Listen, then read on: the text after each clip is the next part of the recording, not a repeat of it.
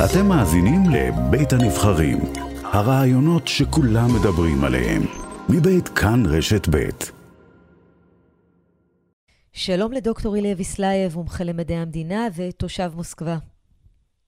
בוקר טוב. ספר לנו על המצב שם עכשיו, מה אתה שומע, מה אתה יודע?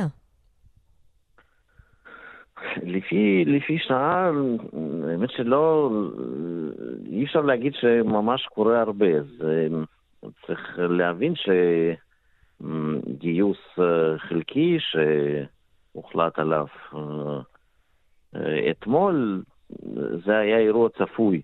דיברו על זה כמה שבועות, ולכן כשזה הגיע, לא שזה ממש היה בהפתעה, או שזה השפיע ככה קריטית על מה שקורה ברוסיה. ובכל זאת אנחנו שומעים על הרבה מאוד שמנסים לצאת מרוסיה בכל מחיר, בכל דרך. אתה נתקל בתופעות כאלה בסביבה הקרובה שלך? לא, אני חושב שזה טעות אופטית. טעות אופטית, כנראה שיש אנשים, לא, כמובן שיש אנשים שרוצים לצאת, אבל מדובר במספרים ממש ממש נמוכים. אם אנחנו מדברים שאוכלוסיית רוסיה זה 145 מיליון איש, אז לא, זה לא נכון שזה בכלל משפיע ככה בצורה רצינית על חיי יום-יום. חוץ מקבוצות אוכלוסייה מסוימות, הן יחסית קטנות בינתיים, כל מה שקורה סביב המצב באוקראינה לא משפיע על חיי יום-יום למרבית האוכלוסייה הרוסית. ואיפה אתה כן מרגיש שזה משפיע בסביבה שלך, אם נדבר? מי אתה שומע יש אנשים האמת שזה לא השתנה אתמול. יש אנשים שהם עובדים עם מדינות איחוד האירופית. יש אנשים שעובדים, נגיד, מתכנתים. יש חלקים מסוימים באוכלוסייה שמושפעים מכך, ובאמת חלק, לא יודע, יש מספרים שונים לחלוטין, אבל אפשר להגיד שכמה מאות אלפים יצאו מפברואר עד עכשיו, חלקם חזרו, אז עכשיו יש עוד גל, עד כמה שאני יכול להבין ממה שמדווחים, הרבה יותר קטן. אז עוד פעם, אם אנחנו מדברים על לדיווחים, אתה מאמין לדיווחים שיש באמת לגבי המספרים, ומה בכלל גם שומעים בתקשורת המקומית? מה הדיווחים? האם בכלל מספרים על אלה שרוצים לצאת מהמדינה? רוסיה היא מבחינת מבנה התקשורתי, היא מחולקת לכמה גושים גדולים. אז יש את הערוץ הראשון והשני, שהם הערוצים הכי חשובים, שבהם לא ממש מספרים על זה.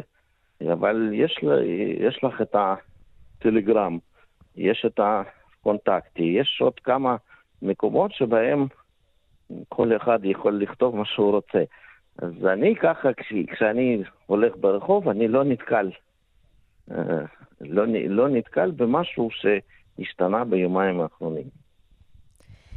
כשפוטין, אתה שומע את הדברים שהנשיא רוסיה פוטין אומר, ושהוא בעצם אומר זה גיוס חלקי, אתה מאמין שזה באמת יהיה גיוס חלקי, או שאנשים נוטים לפקפק במספרים שהוא נוקב בהם?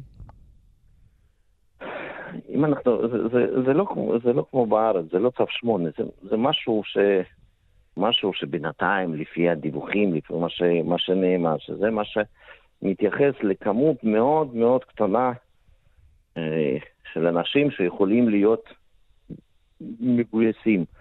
אבל כמובן זה מעלה את החשש ובכלל מעלה את רמת הדאגה, אבל מצד שני כבר מחודש פברואר גם ככה יש רמת דאגה די גבוהה, הרבה יותר גבוהה ממה שהיה קודם. ספר לי על איך רמת הדאגה הזאת באה לידי ביטוי ביום-יום? איך המלחמה משפיעה על חיי היום-יום שלכם? פה זה לא נקרא למלחמה, פה זה נקרא מבצע צבאי מיוחד, ולא רק שהמבצע עצמו זה מה שחשוב, אלא מה שחשוב ומה שבאמת הרבה אנשים מדברים על זה, או יותר נכון, הרבה מאוד דיברו על זה, זה העיצומים הכלכליים והטכנולוגיים שהמערב הטיל על אוכלוסייה הרוסית, זה הרבה יותר ככה נושא לשיחה. זה מורגש. לא, אני לא יכול להגיד שזה מורגש, אבל זה... לא, זה פחות, אבל זה נושא לשיחה, כולם מדברים על זה. במיוחד זה היה בהתחלה, במרץ, באפריל, עכשיו זה פחות. אבל עוד פעם, כל הדיבורים האלה, מה?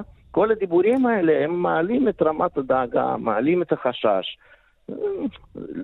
זה לא היה ככה לפני שנה, אז לכן, כשיש גיוס, אפילו גיוס חלקי, בטח שזה מעלה חששות. אבל עוד פעם, עד כמה שאני רואה נכון לעכשיו, לא ממש מרגישים את זה ברחוב, בתחבורה ציבורית, בחנויות, לא.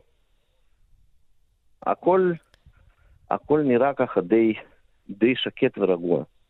דוקטור איליה ויסלייב, מומחה למדעי המדינה, תושב מוסקווה, תודה רבה לך, ושתהיה לך שנה טובה. תודה רבה. גם לכם.